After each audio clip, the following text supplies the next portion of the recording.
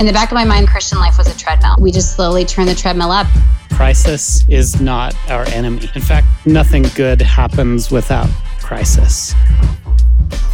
We see people living in a kind of way that we would like to follow, charting a kind of route. I guess I'd gone from worshipping the waves that God made to worshipping the God who made the waves, and surely that's got to be so much more inspiring. So, what are we talking about today?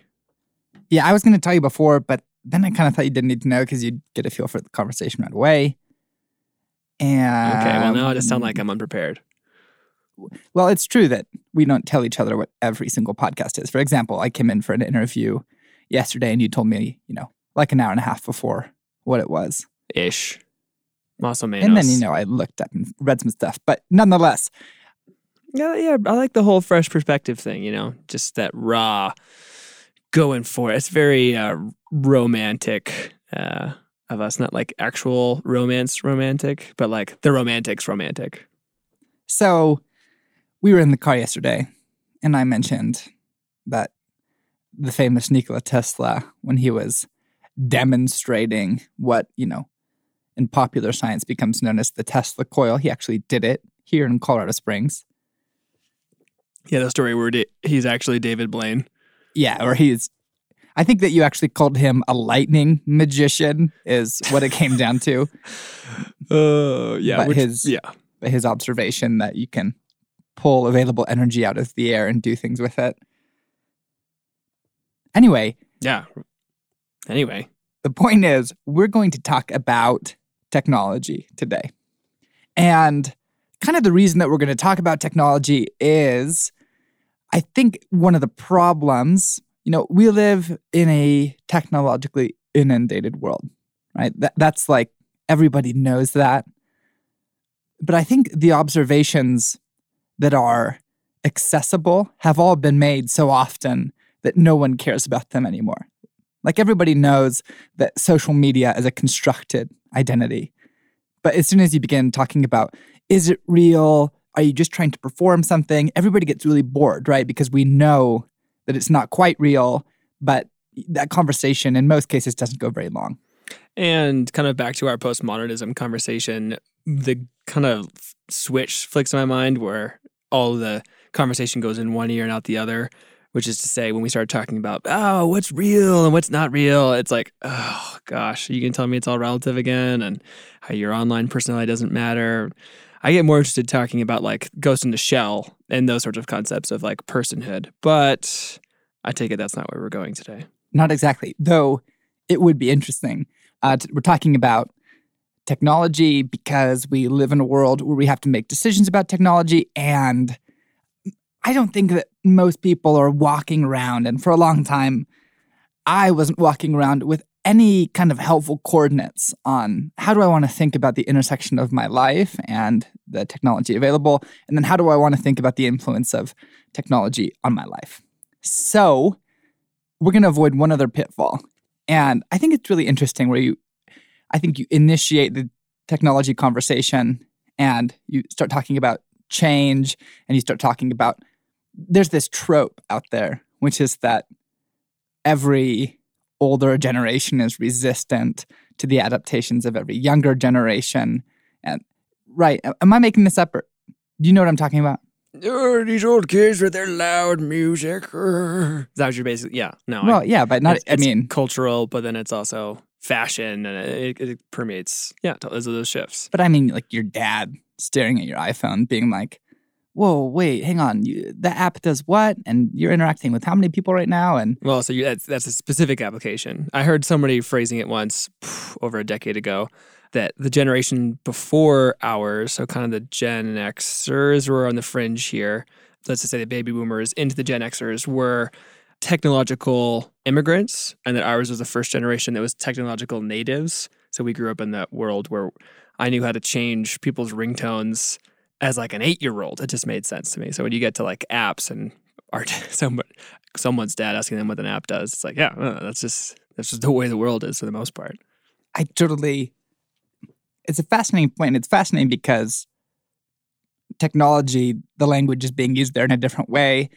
But what I want to point out is, I think that there's an idea out there of like, well, you're just being resistant to change, or change is difficult, or any number of tropes around people who are used to one way of the world will be resistant to a change.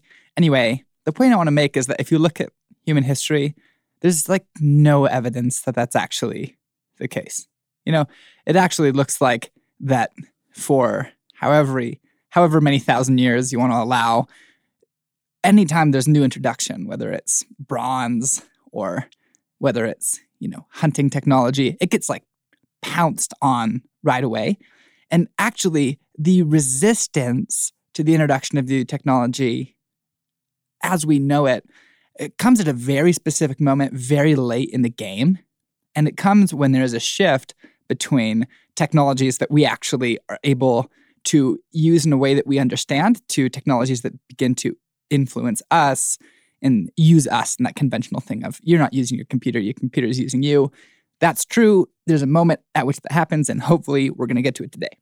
You blew past something pretty quickly there of like we're okay as human beings with technology that we can understand and use, and we're resistant to technology that seems to be beyond our control or is shifting something about the way we like to do things. They're in using us. I think about farming techniques and the development of the plow being pulled by an ox was probably pretty amazing. And I doubt many people were resistant to it because it's something that they can use and it was beneficial. Fast forward, 10,000 years, and you've got self-driving crop harvesting machines that Wolverine is running around from. And you get a little, I don't know, like you've taken away livelihoods. You've changed the face of the planet. None of this is actually real. This is all from Logan, but that's it. That's my hypothetical example. But the point holds. So let's start with the word. So the important word here is techne, which ends up being used in words like technique. But if you're familiar with it, you'll know that it means a craft or a skill, or it can actually simply describe the human ability to perform, which is actually another thing that often derails the technology conversation, actually, because people go, well, what counts as a technology? And you just go, whoa, time out. Let's define technology as a human craft or skill, and then things that are human crafts or skills count as technologies. So yes, language is a technology. Yes, marks, noises, and gestures that communicate are technologies. So we've got this thing. We have a craft or a skill, or the human ability to perform something is a technology. And then to give ourselves some really helpful waypoints, we're going to look at, in my opinion, the three most important scholars.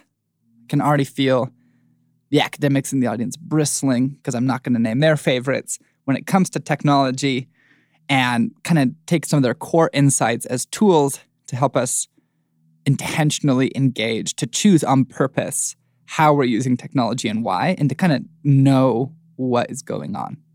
Okay, so the first guy, I think no one would challenge him for being a number one ranked seed in this tournament, is Melvin Kranzberg. He is a translator during the Second World War. Probably his claim to fame is surviving. He is in Patton's army, and he's one of two translators that actually makes it all the way through. He gets an award. I think it was a Bronze Star for interrogating some Germans. So he's a clever dude. He's clever with language.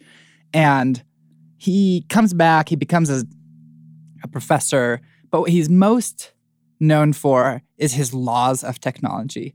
Kranzberg is the first person who thinks that in order to tell human history, you have to tell the history of technology.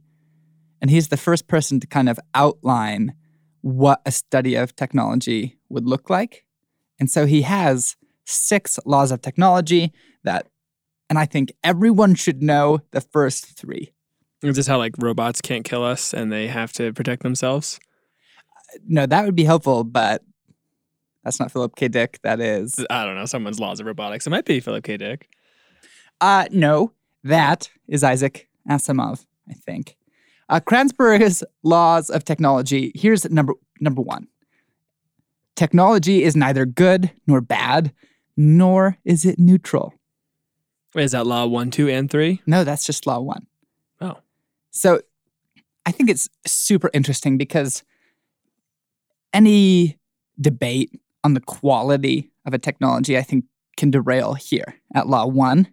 That technology is ambivalent. You know, there's like the famous Studio Ghibli movie, The Wind Rises, and kind of the center of the plot is, hey, you can be a great engineer, but if you're a great engineer, people are still going to take your advances and make fighter planes and use them in Japan, and it's gonna, you're going to become an accessory in the imperial war machine of Japan.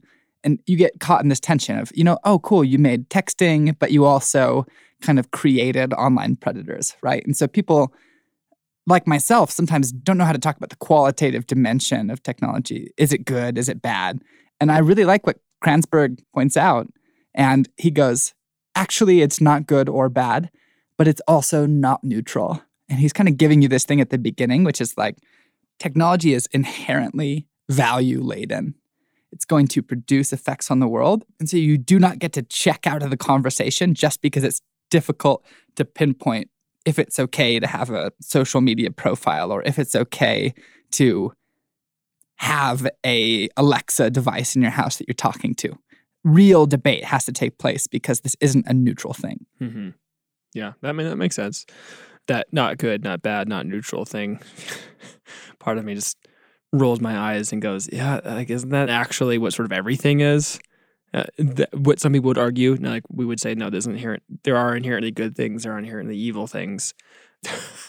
But just to hear that and go, okay, no, he's pushing there for engagement because something is going to be doing both, and probably both by its use and by its opportunity. Yeah, and interestingly, this is very similar to the argument that Lewis makes in The Problem of Pain, where he simply goes, there are physical laws about the universe and there's free will. And so he goes, a 2x4 is just going to be hard. And he goes, the quality of hardness with which the 2x4 is imbued is not positive or negative. However, if you grab the 2x4 and exercise your free will to strike someone in the head, all of a sudden you have this negative action. And so I think what I would add to Melvin Kranzberg's first law is that whether it's positive or negative is going to end up mostly in the way that it's used for a while. I think that eventually you get to technologies that I'm a little less reserved about. I don't know what the perfect word is. Technologies that I really don't like. I don't mind microwaves, but next one. 2, invention is the mother of necessity. Don't you like that? Don't you wish that you had been the one who wrote that first? And I think it's quoted all the time. Right? And so invention is the mother of necessity is just an inversion of the classic saying of, hey, necessity is the mother of invention. You're outside and you live in the desert and there's no rain, but there are these clouds passing over and you go, we need water. So we're going to make these nets that will collect dew, which will condense and run into troughs. Boom. Necessity, the need for water made this invention happen. Poor fate for Uncle Owen and Aunt Beru who decided to be moisture farmers. Yeah, I don't know if that's actually how moisture farming works in Star Wars. They never really explained it. I assume it's something to do with the towers. But invention is the mother of necessity goes, actually, there's this human capacity of curiosity, which is to identify relationships between things in the world and try to set up scenarios to take advantage of them. Everything from being like, hey, water runs downhill. If we put it in a trough, boom, we've got the aqueduct, to, oh my goodness, the Earth has these oscillating magnetic fields, and this is where I stop understanding what's happening. And people do all kinds of stuff like that. Right. Well, it's part of the capacity that I think is the most godlike, is the capacity to be creative, right? I mean, you could say it's to love, to forgive, to procreate, you name it. But he's a creative. When you look at a mountain and you look at a stream, we find this all the time when we were working on the ranch in the summers. Just like that question of, there's got to be a better way to do this thing. Absolutely. Mother of invention. The problem is, once you set something loose in the world, you have no idea what's going to happen next. And so you invent something and then it ends up creating extra industries, and it creates effects and it creates needs. Like in Kranzberg, he's not quite a technological determinist, but this is where he identifies in the paper where he famously outlined these laws that we're totally going to blow ourselves up. So he's not a determinist, but he's like, hang on, this thing is pretty determined. Well, but what he's just observed is we're not going to stop discovering. That is, as you just described, this is a core aspect of the image of God. We're not going to stop doing what people do, which is to investigate, to create. But because we cannot predict what kinds of effects are going to happen, he's just going, you just don't know. And one of those consequences is going to be something that's totally destructive and or artificial intelligence or whatever else. It doesn't even need to be particularly destructive. It can be something as simple as a sailboat.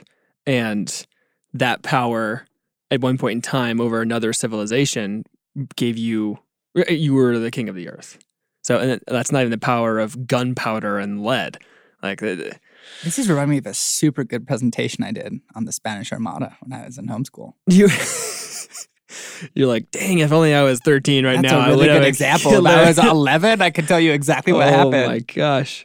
Yeah, but I mean, it's like Hawking's, caution to be signaling out into the heavens that like things do not go well when technology is so different from one group to another. And what I love about Stephen Hawking's cautions around particular kinds of experiments, like he thinks that experiments in autonomous artificial intelligence, which obviously we're a long way from, but he just goes, okay, you cannot predict the effects of an experiment necessarily, but you can predict the scale of the effect. And if the scale of the effect is more than you're actually able to respond to, you should not do it. And so you're sending radio waves out into space, probably nothing will happen, but maybe you end up summoning the Covenant, in which case Stephen Hawking goes, we should not do that. Until we have the Master Chief, and then it's okay. I actually already am the Master Chief on all 3 canonical Halos.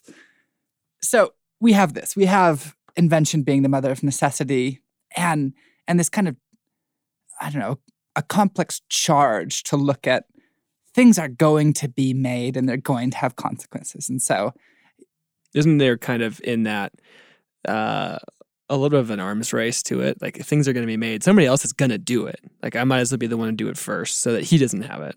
Yeah, I remember a really frustrating conversation I had just out of college when a friend had gone into work in an industry that I considered to be generally exploitative. And I was talking with some folks about, man, I can't believe that he chose to work that job. And then later a friend pulled me aside and kind of went, well, he's a pretty good guy and someone's going to do that job. And that was just where I wanted to throw in the towel on. It feels like we're all living in the prisoner's dilemma, but I think that's such a mind trap of, well, someone's going to do it, therefore, whatever. And that, I guess this is really just an aside, but whatever you're talking about, that is not a good way to make a decision. Even if it's, someone's going to buy this product because it's been made, so it doesn't matter if it's me. No, that is not how production works. Or someone's going to work that job and it might as well be a nice person. And it's like, wait a minute. You can walk with God. Let that job corrupt somebody else. Like, it's not going to necessarily make the world better just because a person who is trying to keep their heart alive happens to be working in a job that kills the soul. This is all good. This is totally a rabbit hole.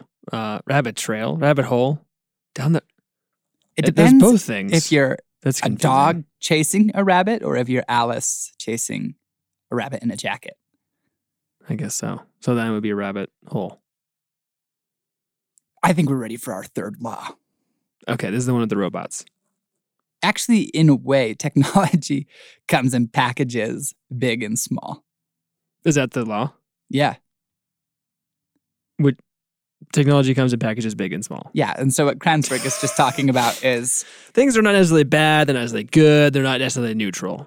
Technology is bigger than a bread box and smaller than a bread box. This guy, I would not want to play 20 questions with. He would be very misleading. Oh my gosh. But if you were a German POW and he was trying to interrogate you, he would probably find out where your gun batteries were. I just give him the Bronze Star now and just be done with it. Packages big and small, what he's pointing out is that things arrive all together and they tend to roll out together. For example, it's really cool to be able to refine energy into electricity, but until you have electrical grids and transformers, and until you've actually trained people in the skills of erecting electrical grids and ways to store electricity. No one of those things on its own matters. And so what he's pointing out is technology is systemic. It all kind of rolls in together, and it rolls in at one time. And so, each new generation of the iPhone, we've experienced something of the kind where you look at an iPhone and you go, man, there are so many things going on in there, and I don't really get it, but they've got the cloud, which means they must have discovered some form of data storage that I still don't quite get, and et cetera, et cetera, et cetera. Cryptography, blah, blah, blah, blah, blah. It rolls out a whole new way of being in the world is the important thing for our purposes. So Kranzberg has some other laws, but for the sake of speed, we're going to kind of breeze over them. I thought you said he had 5 laws. He's got 6.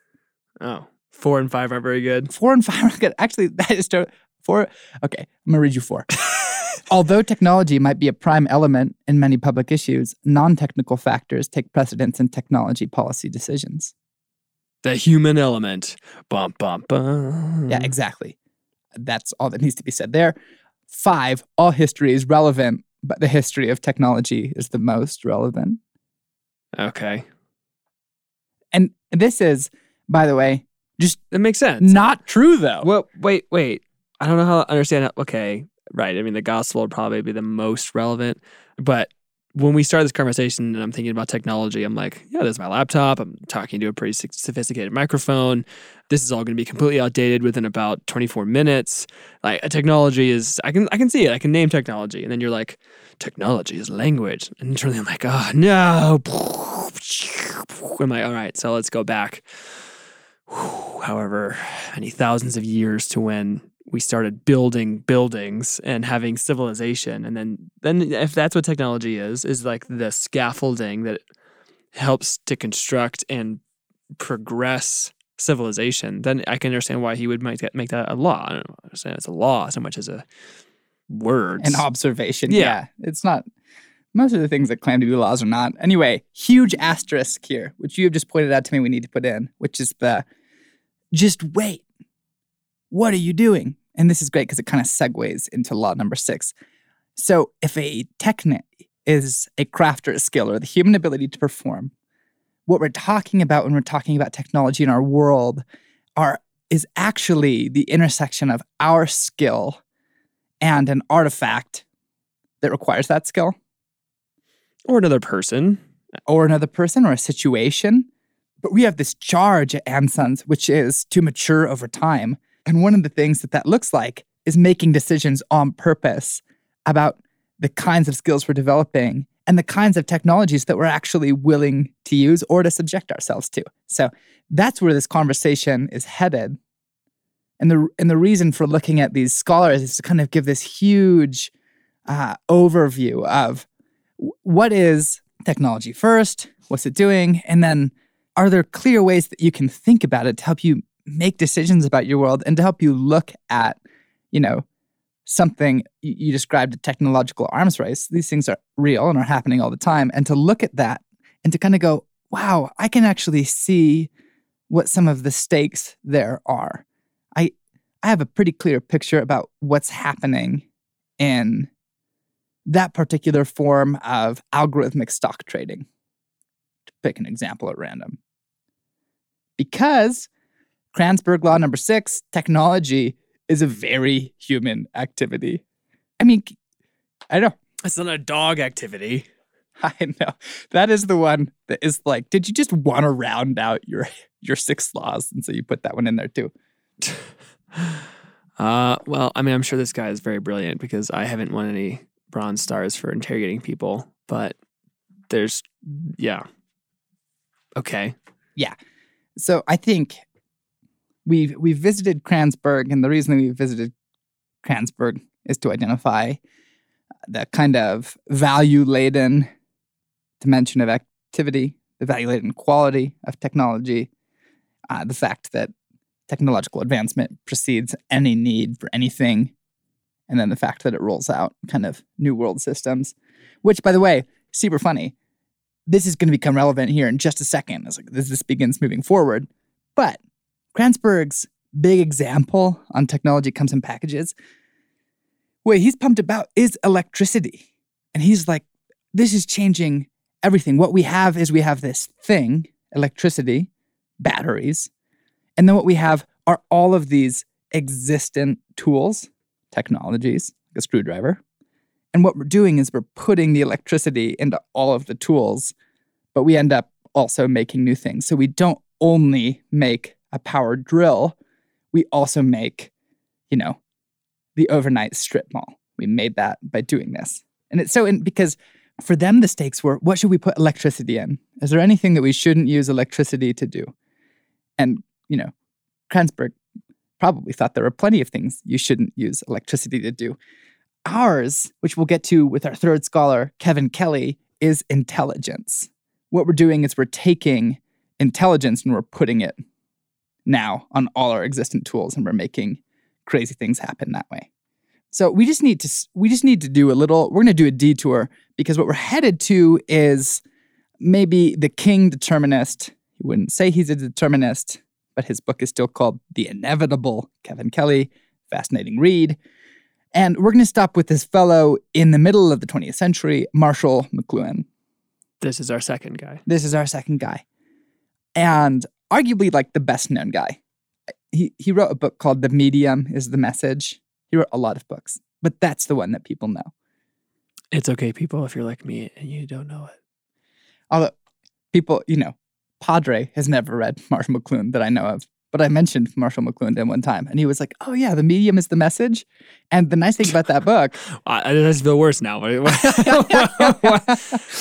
okay. The great thing... I think the reason it's memorable is you don't need to actually read the book to understand what it's about. You just need to know the title. And McLuhan identifies all kinds of interesting things, the most interesting of which we'll get to after this book. But he writes this book. The Medium is the Message. He's continuing. He's a media scholar, and he's one of the dudes who predicted the internet.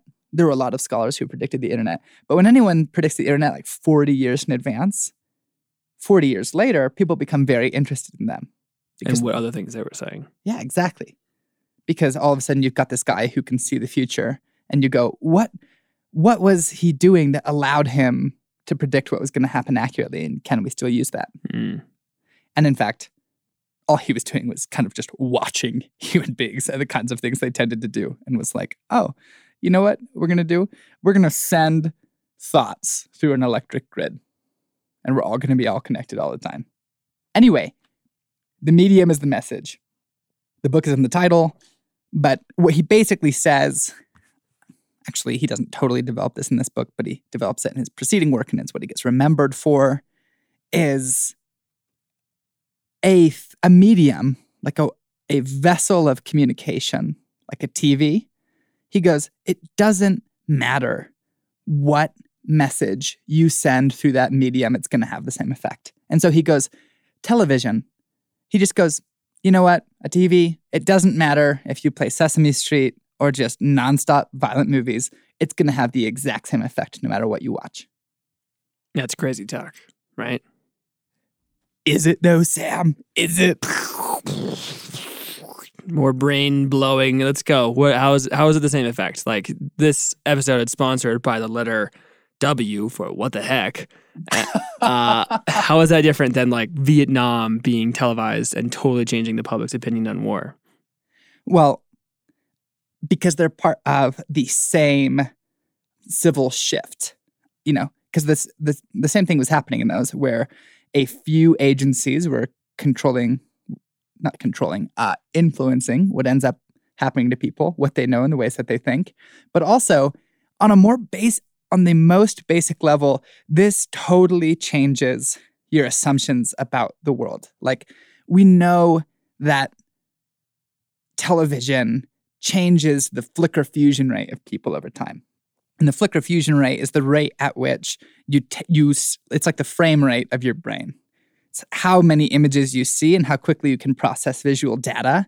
And millennials, we are insane. We are demonstrably faster at consuming visual information. There has been like a physiological shift because of the presence of technology. And so, once again, I think this is revealing an assumption when you say it doesn't matter what you watch or what you interact with. In this case, like, it's going to have the same effect. It's not that one's going to be teaching me to be a good neighbor and the other's going to be, I don't know, traumatizing me with the horrors of war.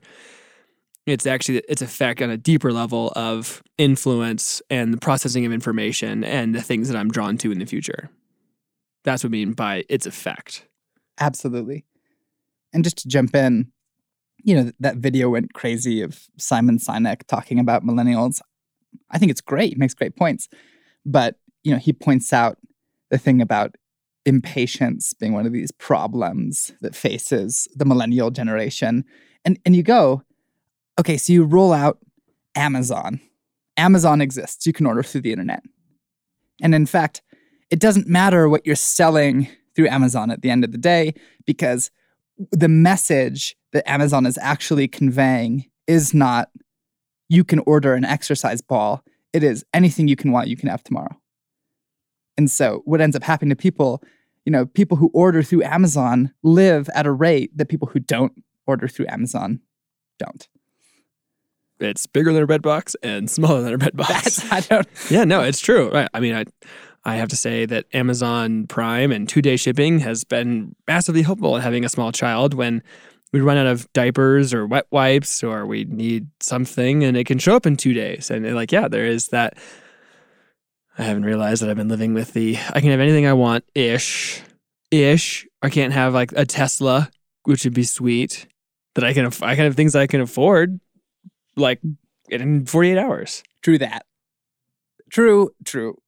And the reason that this matters, though, is all of a sudden you go, whoa, hang on. Any technology, anything that I introduce into my life is going to have a kind of effect. It's good, and it doesn't actually matter that much what I do with it. This for me was sort of deeply troubling, because I think it made me go, okay, well, what are things that I already have? Let me take my cell phone as my prime example of this is, for now, not really going anywhere. I have chosen that a cell phone, because, you need a cell phone to have a job and it's just expected. But do you really? I've chosen to allow it into my life and time, and it's produced like one kind of effect.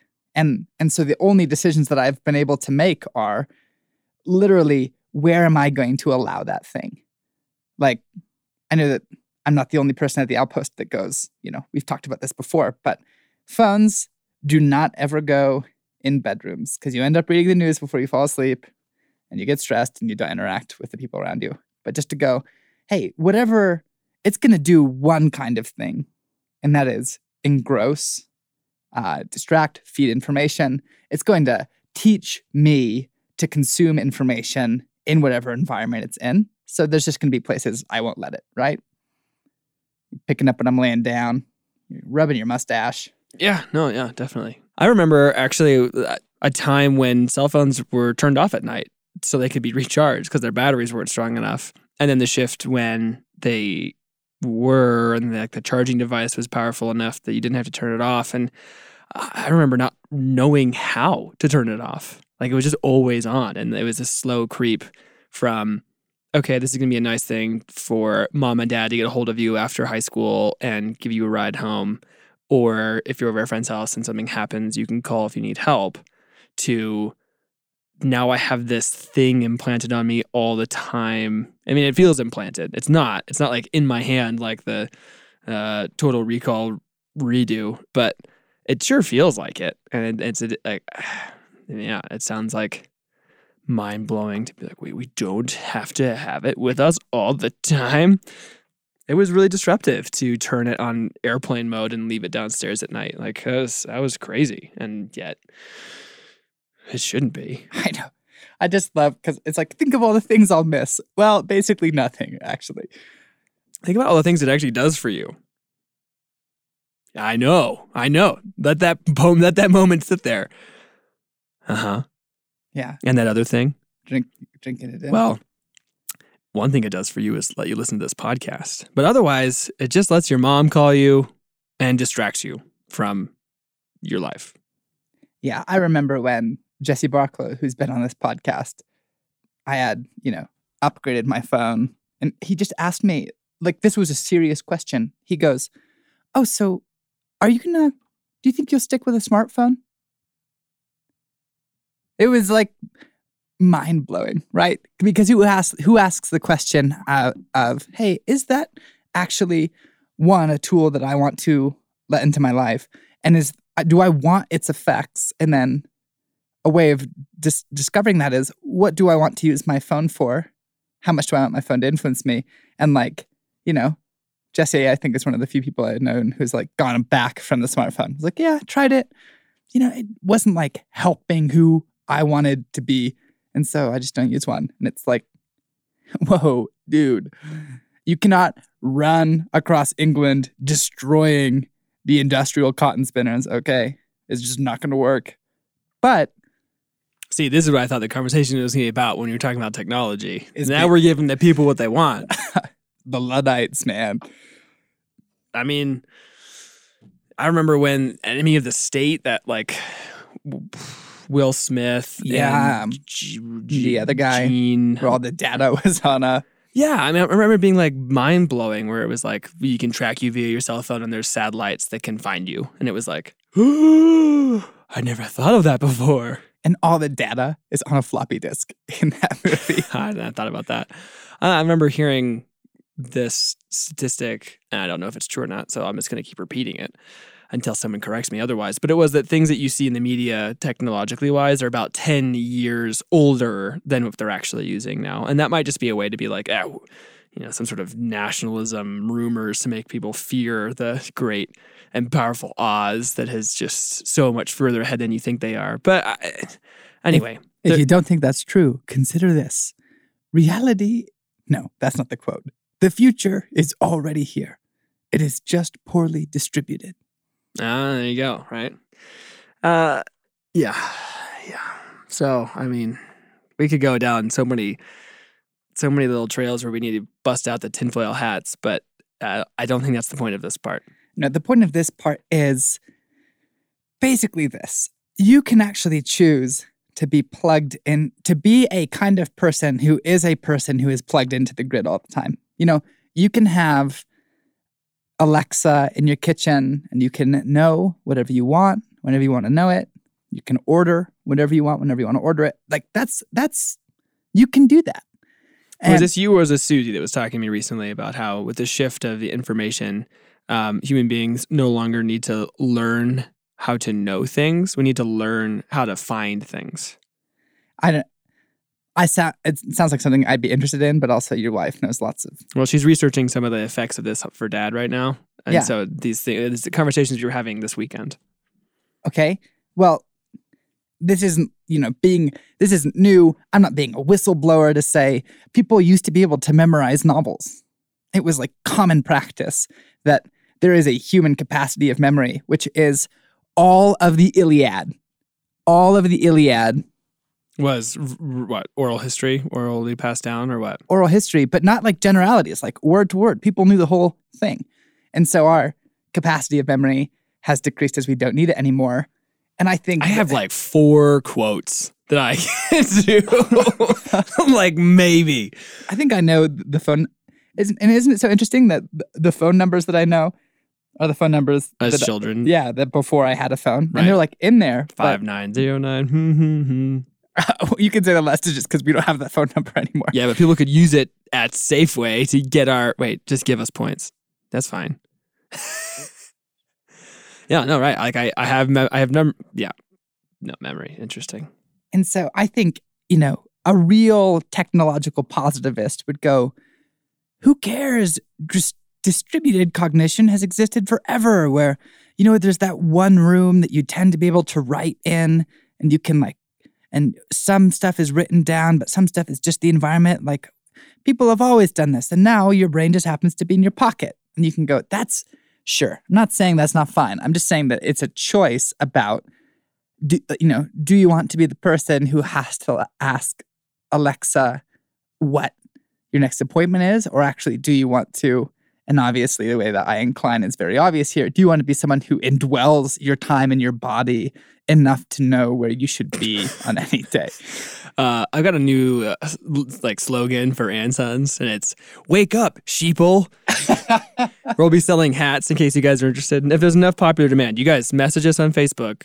We're not on it, but we'll have our social media guy respond to it, and we'll have Blaine do a "Wake up, sheeple" shirt or hat or something. If you I don't actually think want any of the sheep will listen to our podcast. it. Well, no, they're the people that are trying to wake up the sheeple. And that's where we're going to leave McLuhan. No, one more point. The other thing that you need to know about Marshall McLuhan is he gives you this really helpful tool between differentiating between what he calls hot and cold media. And hot media provides most of the information for you, requires very little engagement. Cold media provides you very little information and requires a lot of engagement. So a movie is hot media because, I like hot media. well, right? So when do people go to hot media? Well, usually when they're just tired. And a person's like, I want a veg. Well, you go to a movie because you don't have to do any work. Yeah. I know someone out there is like, but haven't you seen Primer? I'm like, yes, I have. But you know who has it? Basically everyone else. Okay, so we're not talking like cinema art film here. No, it's true. There's part of my brain that is always analyzing, oh, that's an interesting shot. You know how she's moving from right to left across that screen? That's actually a technique for going backwards or regressing, and left to right is considered move forward. So there can be some engagement. It's not all. It's just a little bit of mind there. But I would say that we could use our own example. The magazine form of Ansons is very cold. Yes. And is hard to engage. And this podcast is slightly warmer. Well, let's say slightly. I'm not going to say it's hot. It's definitely lukewarm, though. Have that lukewarm miso soup that is this podcast. That will never be our slogan for this. It's not nearly as good as the sheeple thing that you did earlier. So, hot and cold media. And there could be like a dietary slogan here of like, make sure that your hots don't outweigh your colds. Or listen, look at all the media in your world and just go, how much work do I have to do? Because, actually part of our creative capacity is people is work. Part of our maturity is work and skill. And basically, if all your media is hot, safe to assume you don't have very many skills. Sad, true. If you watch a YouTube video, every time you need to do everything on your bike, it's hot media, not actually developing the craft of arriving at the point where we're slowly arriving of someone can roll in on a road bike and we can look at it and go, oh, this and this and this and this need to be done. And I actually don't need to look it up anymore because I've done it enough times that I have the manual skill. Last guy. And this dude is Kevin Kelly. He has a podcast called Cool Tools, which is a lot of fun to listen to, actually, he's a super smart dude and a futurist. And the founder of Wired magazine. His name is Kevin Kelly. And if you were Kevin Kelly, what would you do a podcast on? Maybe computers, maybe, I don't know, something to do with Wired magazine, which you started? No. You just do a podcast on cool stuff like, Bluetooth keyboards and sun umbrellas and good travel neck pillows. But it's great. That makes a lot of sense, actually. He's a world-class traveler. Kevin Kelly is our stopping point because he is our most recent guy. And he's not Melvin Kranzberg going, yeah, we're going to blow ourselves up. And then, we do. And he's not Marshall McLuhan going, they're going to make the internet. And then we do. Kevin Kelly is here in the present tense with the rest of us, but just looking at hey, technology has a lot of momentum and that momentum is going to keep going one way. And, so Kevin Kelly would be the guy who goes, listen, surveillance, it cannot be stopped. All of you security freaks, it's just, the momentum is so powerful behind that. The infrastructure is so well developed. The technology is there. It's just going to happen. And I think Kevin Kelly would listen to this podcast and go you guys are doing your people a huge disservice because everybody having implanted computers is going to happen. The momentum's there. What you should be telling is people how to effectively operate with that implanted computer. But, not being determinists, being people who are you can make decisions about your life. I don't agree with Kevin Kelly very often. Except for on the neck pillows thing. Spot on. I mean, he recommends a really good one. You can listen to his podcast with Tim Ferriss. They cross-posted. But the reason we're going to land at Kevin Kelly is Kevin Kelly identifies our moment.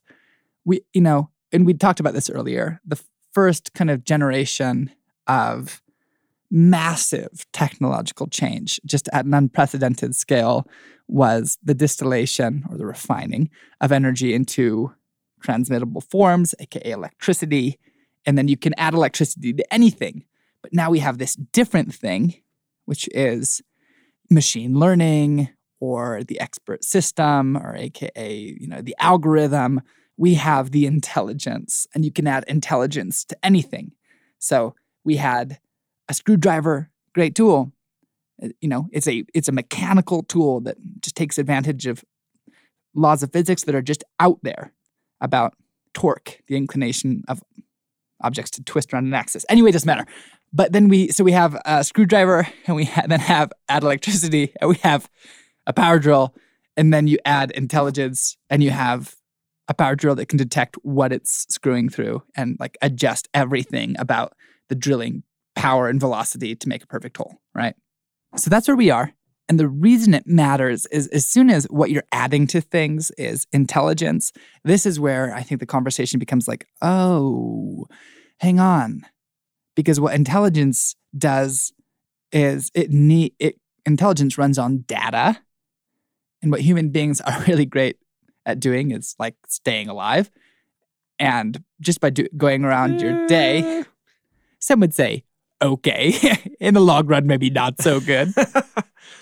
But we do provide a lot of data to the machines. And maybe this is not news to you. Probably not. Maybe you don't care. But here's what you should, is that anytime you are participating in a system where what you are primarily doing is supplying information to services that just exist out there, you're essentially submitting yourself to something that wins the more it's able to adapt your habits. And this is why, there are location services on my phone that I won't allow. Simply because I don't want a lot of the apps receiving the free information of where I am and then having the advantage of being able to recommend locations to me rather than actually, sometimes it's helpful because it's someone pointing out to you, hey, do you know that you always kind of go to this coffee shop? Maybe you should go somewhere else. But most of the time it's hey, if you leave right now, you know this, your phone will do this. If you leave right now, you can make it to Switchback Coffee, great coffee shop, in 5 minutes. And then it begins, reinforcing your behavior. And so I'm just no, I don't want you to know where I am because I want to be making my own decisions about how I want to spend my time and where I want to be. So this is our last technological heuristic, is the world changes as soon as the power that you are adding to something is intelligence. As an aside, you can actually trace or view the history of technological development as increasing the per capita force, or the per capita energy, actually, would be more accurate. So how much power is available to a given person at one time. And if the entire brain of all human beings across history is available to a person at one time, that's a lot of power. Anyway, algorithms, intelligence added to things, it's this big question of where am I going to let that in, and where places that I'm comfortable on purpose letting this additional energy, this additional force, which is intelligence, into my life, and where am I just going, no, I don't want to be that kind of person, so I'm going to simply draw a line here for my own soul. Yeah, it feels this is true with most books and most philosophers, is that you could reduce a lot of their thoughts to a simple sentence. And I think that's probably it for this podcast, is that encouraging the proactive choices to be engaging where we want technology to be in our lives and where we don't want it, where we want to be using this tool and where we want to have space from it, where it's controlling us actually and where we control it. That's the whole point of this podcast. And assuming that you are listening to it and not zoning out, you're the kind of person who would benefit and has been like wrestling with these things. The thoughts and the philosophers, like the point is, once you like agree with that concept, then there's all of this other meat to be gained from it and to be informed by it, rather than just come in here and do the 30-second podcast little thought, which frankly is what the rest of the media is trying to give you. These, listicles and inspirational quotes on Pinterest, they get passed around. I'm sure everyone on here has a Pinterest account. But your mother's friends do, and they send you those things. So like listening to this again, it's been a recent shift for us. Like it didn't come right away. I don't have the natural tendency to be, I think, skeptical or standoffish to new technology. I like things that make my life easier. I like things that make things more connected. I was reading this article about the difference of apps in China, about how they, on a single app, can have their whole lives running, and the problems with that, when you can call a cab, go to a restaurant, have a reservation made, order and pay, and do your taxes all in the same app, like how convenient that is, and yet how also convenient it is for that to be monitored. Like, it's been a recent shift for us. And not to say like, hey, if you're listening, you need to wake up, and we'll be selling tinfoil strips for hats and recommending turning your phone to grayscale like Blaine has. But instead of be saying, again, these are pieces of our society. These are aspects that are going to continue, and to be proactive in the ways that you want to be using it. There are times when I need to be distracted, and it's been a long day. I need the 5 minutes or 2 hours, whatever like margin I can get to be distracted and breathe. And there's a difference in the ways that I'm going to do that. Am I going to go for a walk? Am I going to sit in the backyard? Am I going to jump online and shoot some people on PUBG? Like, they're going to have very different effects on me. And I'm not saying that I always choose the best one, but it is definitely like this conversation around technology is, it's back to that very first law, that very first quote of it's not inherently evil, it's not inherently good, and it's definitely not neutral. Of like, language is a phenomenal technology. The ability for me to record these words and for you to listen to them while you drive a vehicle on a way to a job that uses technology in probably thousands of ways, like, has tremendous impact on your life and the life that you're able to lead because of it. And we joke about the people of the ship on WALL-E, and that feels like 10 years away. I know it's not, because it's sort of satire, it's sort of a play on the future, but in many ways, so many of those things are actually already here, ways that I just let myself coast through, let things be dictated, and take the easy way out. And so I think I would encourage you to pick something. Like, maybe your mind was blown by the idea of not having your phone in your bedroom at night. That's actually something that most powerful CEOs and creatives have learned of, like, it is not good. Nothing good. Morgan had this quote for us in high school of like, no good decisions happen after 11 p.m. in the backseat of a car was the full quote. But there's nothing you need. If someone really needs to get a hold of you, they can. Like, they will, probably. Now, there's exceptions to this, of course, but most of you are not the exception. And there's going to be this pushback. It's one of the biggest pushbacks we get at the retreats, right? Like, as soon as the retreat starts, this is a technology-free zone, turn off your phones. And everybody internally is like, no, I'm not going to. And it's like, just be aware of your reactions to even shifts of ways that you use it. And I think it's definitely a conversation that is worth having, and worth having all those, like, I want to go down those rabbit trails. I want to have people on. We've got friends who are working in artificial intelligence. We've got this conversations we can have on all those different side paths. But this one really does seem to be like, technology's effect is really quantified, qualified by its role and its use, and be aware of the ways that you are using it in your own life. That's huge. I think I just want to add 3 examples that have been helpful here at the end. That's well said. I think, we talk about not having phones in the bedroom. Here's another really obvious one. Are you able to do a screen-free Saturday? are you able to have a day of the week where actually you don't do anything digital? That would be, that's hard. But even as Sam was mentioning, like, it's not just the discipleship circle that has seen the value of this. I think another one is think about your joy. Is all of your joy linked to a screen, an app, an algorithm? Are there things that you like to do that you can do outside of the space of algorithmically driven technology or digital? If that is kind of a ish, that's a huge opportunity to go, actually, I want to be someone who can enjoy, the material reality of a little bit of quiet and a little bit of work, even if this is just playing catch in the front yard. And I think the last one is that heuristic of hot and cold media. Do you need hot media all the time? And just begin to look for, are there simple places that I can just swap them? That I'm using a TV show, and I don't think there's anything wrong with watching TV shows, actually. Like, I love the one Meat Eater, to pick an example at random, and really trying to figure out exactly how to butcher a deer.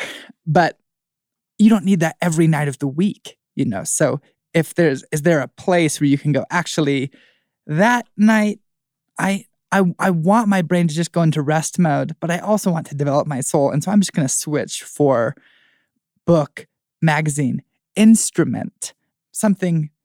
Even actually, I'm sorry to say that this podcast would not count. This would be too warm. You're looking for a swap with very chilly media, simply to begin shaping your time to give your heart actually some room to develop.